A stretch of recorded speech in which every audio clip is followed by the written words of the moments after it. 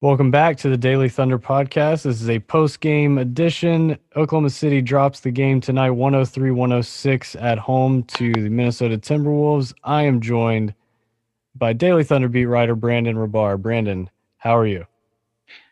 I'm good. What a game. I mean, it was kind of the perfect scenario for the Thunder tonight, I thought. Close game, shot to tie, falls a little short. I mean, that's not too bad.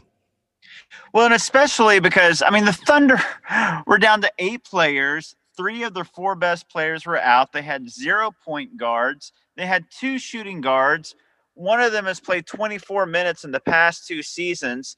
I just felt like to be tied 103-103 with 25 seconds left and to lose on a last-second three to a team who you're battling for a top 3 pick that currently has a worse record than you. So they get a win, you get a loss, and you know, you don't feel bad about it because really this was a win for the Thunder and a loss for the Wolves. When you look at who they had and who the Thunder had, the Thunder played with so much heart and effort. I mean, it's really kind of an asterisk loss. Like, I mean, really, that was a win in more ways than one. And as far as the draft picks go, and as far as who looked better on the court and who did more with less.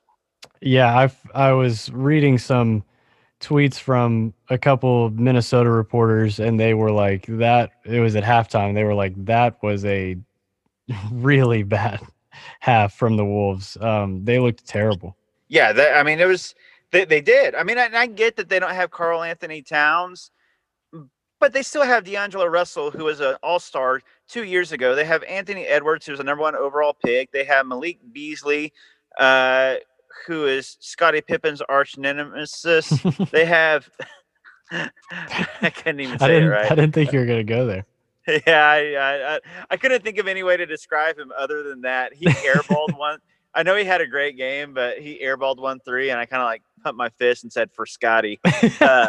When that happened, they have Ricky Rubio. They have some good players.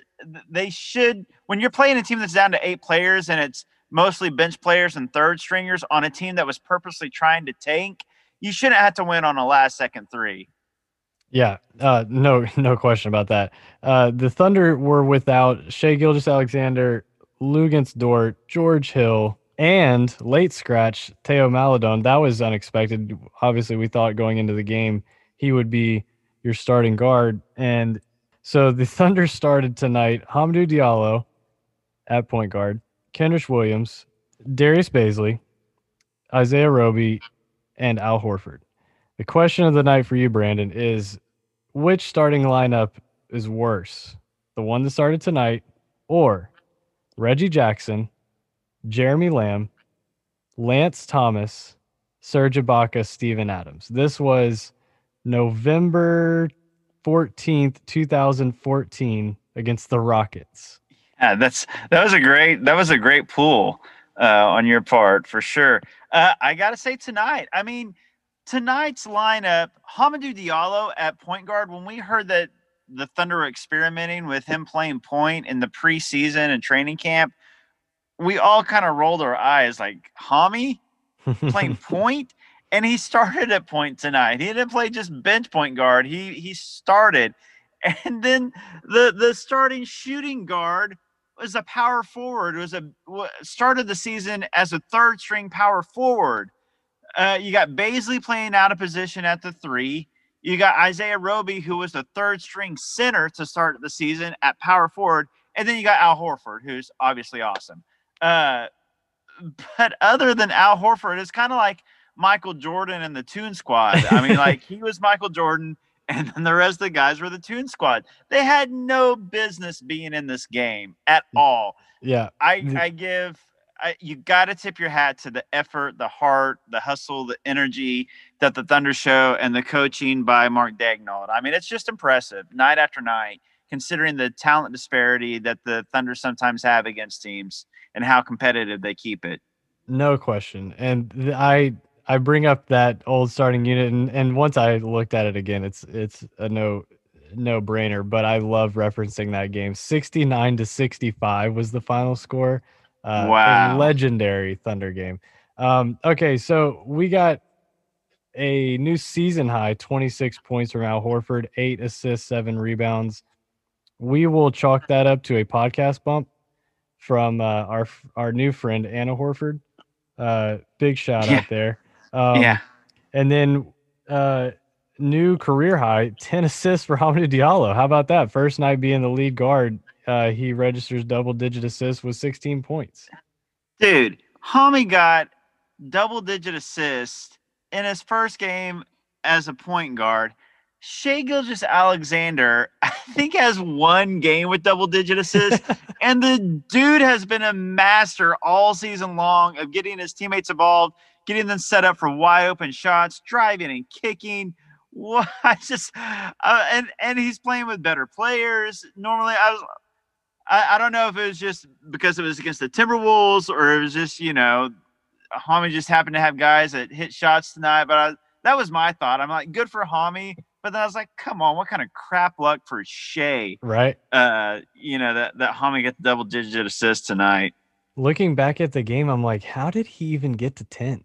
Like it didn't feel like he had 10 or was even close to 10, really. Like that was a very quiet 10 assists. He almost won that game tonight with a steal on a late inbound pass by the Wolves thrown away. He takes off in transition, and I'm thinking, here we go. This is where Oklahoma City wins it. Yeah, it felt. I thought the same thing. Like him doing it, kind of felt like Mike Muscala hitting that three against the Heat in the bubble Yes. last year that Yes. cost the Thunder their 2020 first round draft pick. That's how I felt. I got like flashes of that when Hami stole that ball in a tie game and started running the floor because really he's been finishing so well at the rim, Yeah. and it was a fast break, and he had teammates with him. I'm not going to divulge whether I was happy or not that they didn't convert that, but yeah, that's what it felt like on that. I feel bad for Hamid because he didn't convert that, and then he hesitated and then missed the last second three. In a vacuum, you feel bad for him for those last two plays because he had a great night and he could have tied the game up or won it on those last two possessions. But to me, it doesn't take away from the great night and really the overall W that the Thunder got from tonight.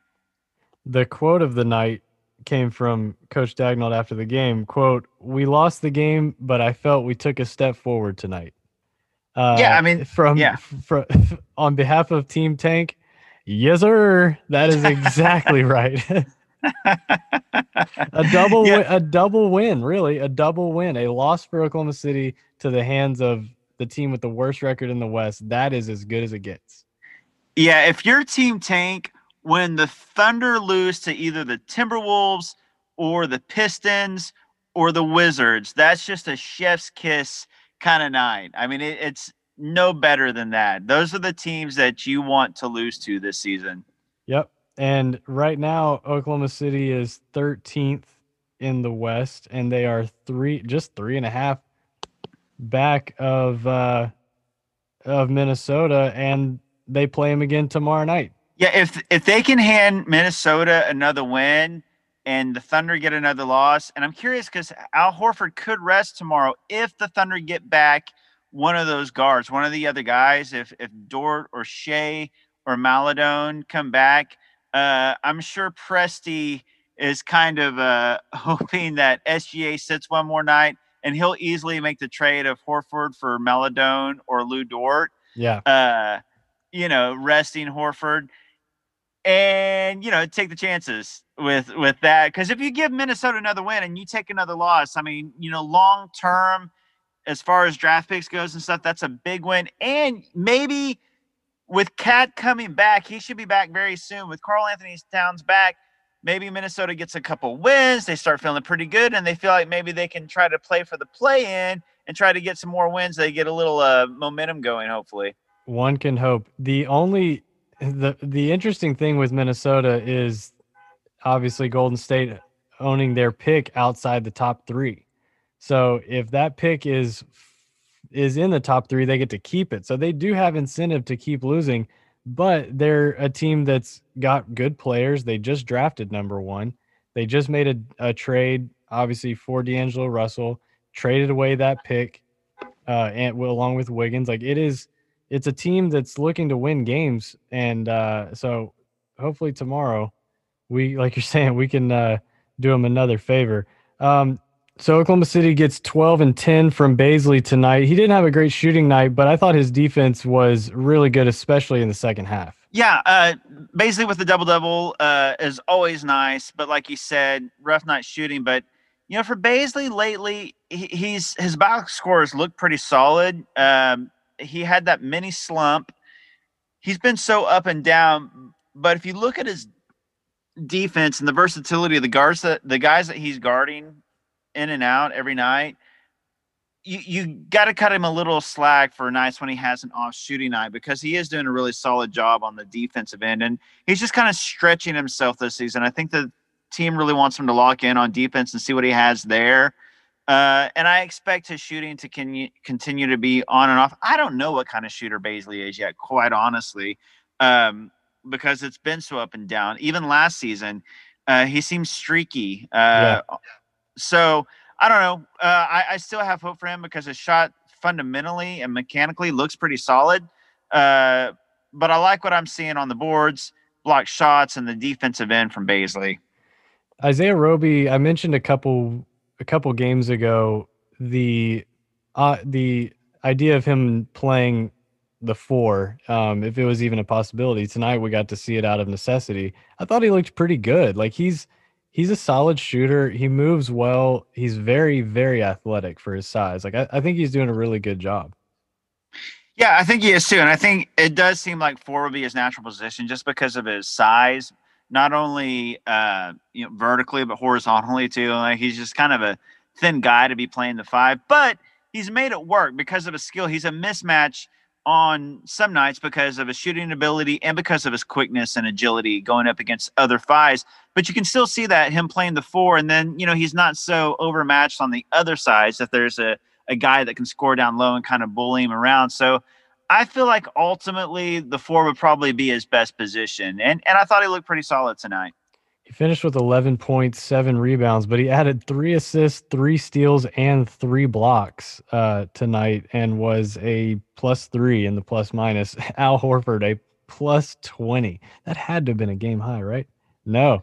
McDaniels from Minnesota also +20. Pretty Wow. insane. Like for a team that loses a 3-point game to have a guy +20. Horford is just phenomenal. He does so many things well. Look, man, D'Angelo Russell is a 24-year-old rookie that made the All-Star game 2 years ago, and Anthony Edwards that was the number 1 overall pick, and 34-year-old Al Horford, who was supposedly washed and on the worst contract in the league, is a better player than both of them right now. I mean, not just tonight. If you look at, their overall season and their body of work so far this season, Al Horford is still better than those guys. I mean, Anthony Edwards probably isn't a big surprise, but he's still a number 1 overall pick. Typically, a guy like that will come in and make a high impact. I know it was kind of a weak draft. And then D'Angelo Russell, he's just supposed to be better than this. I think it speaks volumes, I think, to Al Horford's ability even now that he was the best player on the floor tonight.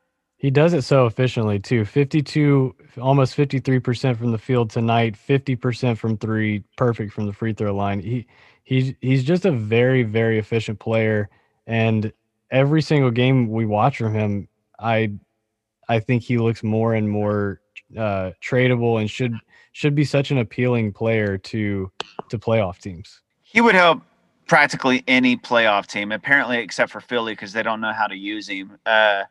But other than that, he's going to help. And there's a couple of contenders out there that lost centers. Now, it's going to be hard for teams to match that salary. I think that there's a couple teams that could work for, but it's still going to be tough to match that salary and find a team that's, has the assets and bad contracts to match. I still think it'll happen over the summer and not this season.